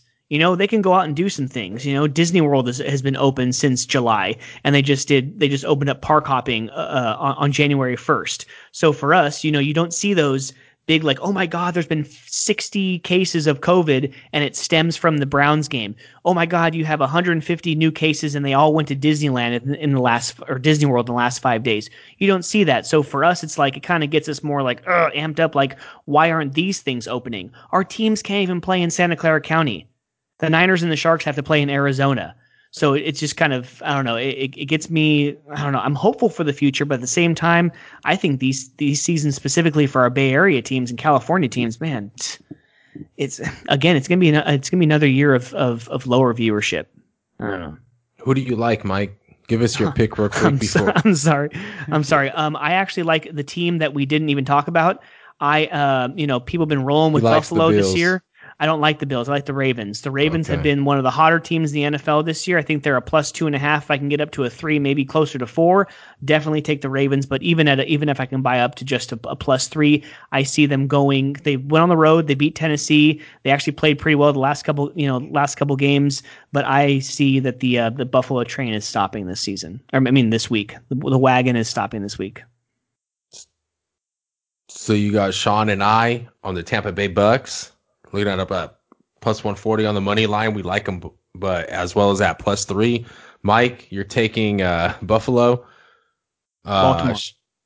Sorry. Take that back. Yeah, Baltimore.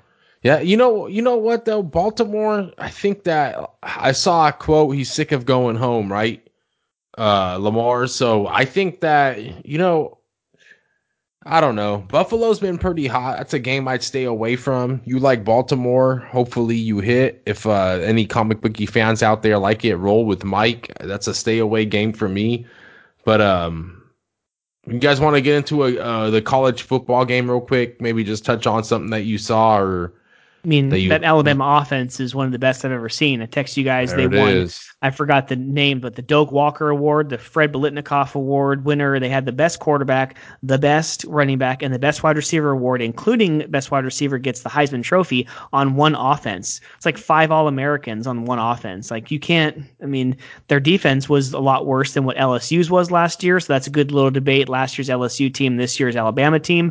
But man, that would have been a game for the ages. I know. So but that second quarter, it's over. They had the early turnover that turned into 7 points for Ohio State, but my mentality totally changed as far as my pick is concerned. Once they got into the second quarter and they started rolling, dude, you didn't even need Devontae Smith in the second half with 12 catches, 270 something, and 3 touchdowns in the first goddamn half. It's kind of that psychology before the game for like a Justin Fields and Ohio State. We've been beating these teams. We just won our playoff game versus Clemson. We're facing Alabama. You know what? We could beat them. We could beat anybody. We grew up with that mentality. But once you're in that first quarter, second quarter, and you get hit in the mouth, we about to get our ass whooped today. We're just playing a different beast. And what Mike said, in the beginning, they stuck around a little bit. But once that second quarter came around and Najee started going off, Devontae started going off, it was over. Ohio State really never had a chance after that. And yeah, they're just a superior team, one of the best of, I think, our lifetime, maybe the best ever collegiately, a great football team, obviously one of the best coaches, and it's well-deserved. No ifs, ands, or buts. And Sarkisian going over to the Longhorns as he's departing as OC down there in Tuscaloosa, with your guy, O'Brien, the recently let go head coach of the Houston Texans, about to join Nick Saban down there as he tries to go for his 7th, 8th national championship now. But he's won like 6 championships in like 17 years coaching in college. That's all? Jeez, that's insane. And how many has he been to? I think he's lost at least 2 or 3 in the national championship as well. So at least 2, I think I'm remembering. Man, it's just crazy. Alabama. Shit. Yeah, so I think it's going to be a little bit different, getting used to a different offensive coordinator and whatnot. But would I say that I think they're going to be there again next year? No, I don't. I think that early favorites to repeat.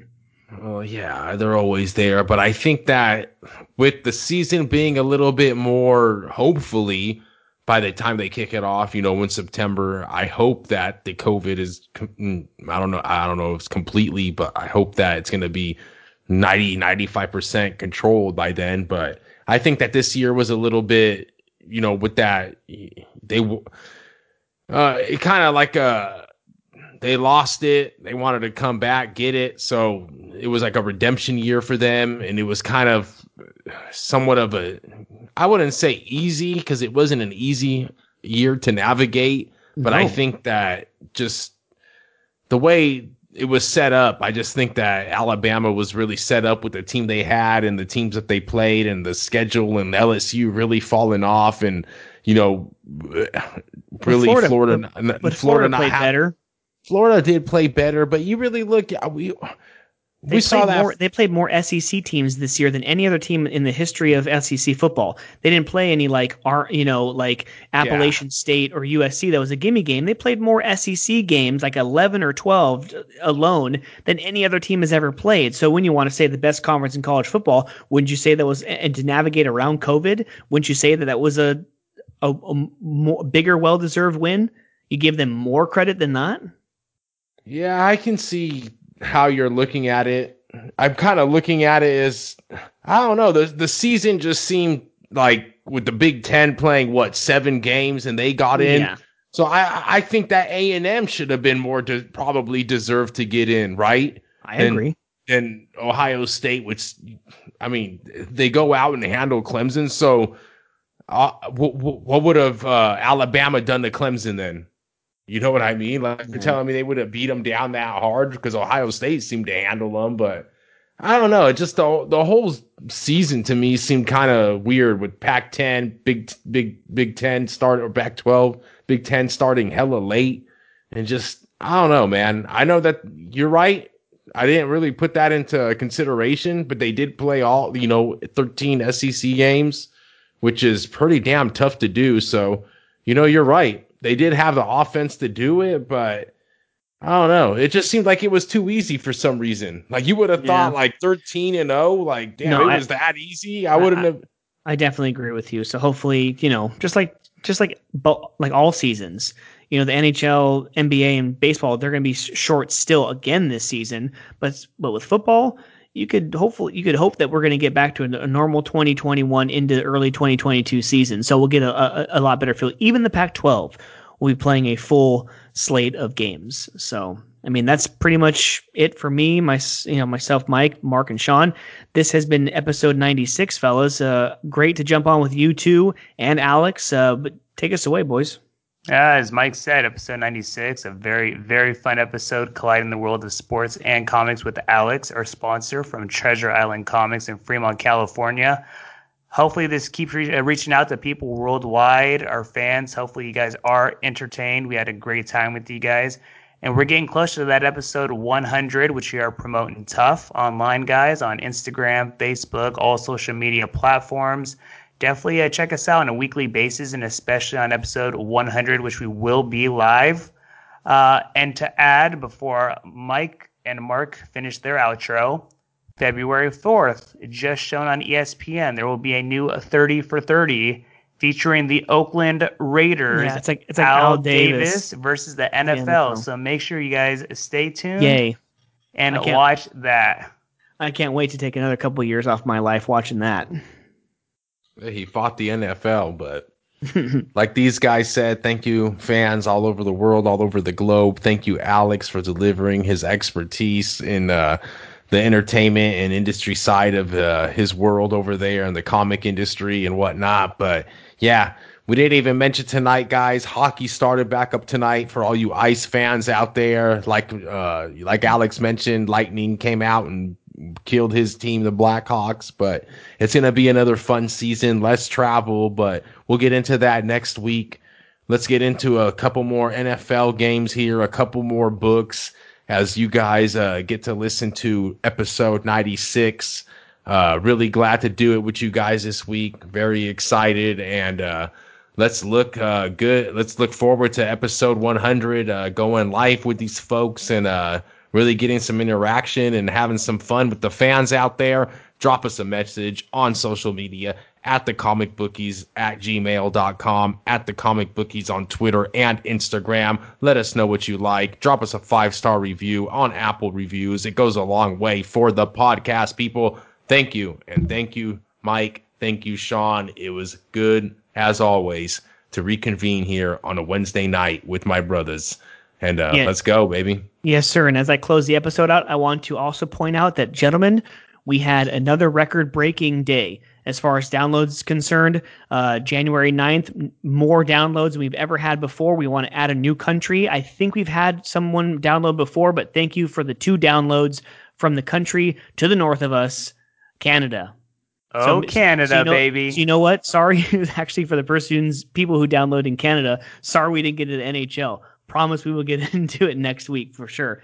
But of course, like Sean and Mark said, keep up with all of our social media. Jump on and subscribe to our YouTube page and hit that little bell button to get all the alerts whenever we drop videos. We're dropping them as often as we can, not as often as we want. But yeah, stay tuned. Saturday, February 13th, I want to say around 7 o'clock Pacific Standard Time, we'll be going live on our YouTube page. So that is why you need to subscribe to the page and get your notifications up. But for Mark, for Sean, and for Alex, thank you so much for joining us. This has been the Comic Bookies Podcast. And like every week, enjoy the sports, enjoy the comics, and enjoy each other. Peace out. See y'all next week. Peace. Always enjoy each other. And always enjoy those guests that are given to you to spread the good word on their expertise and give you guys the best content that can be delivered, entertainment, comic, and sports-wise. Let's go, baby. TCB 96. Let's go.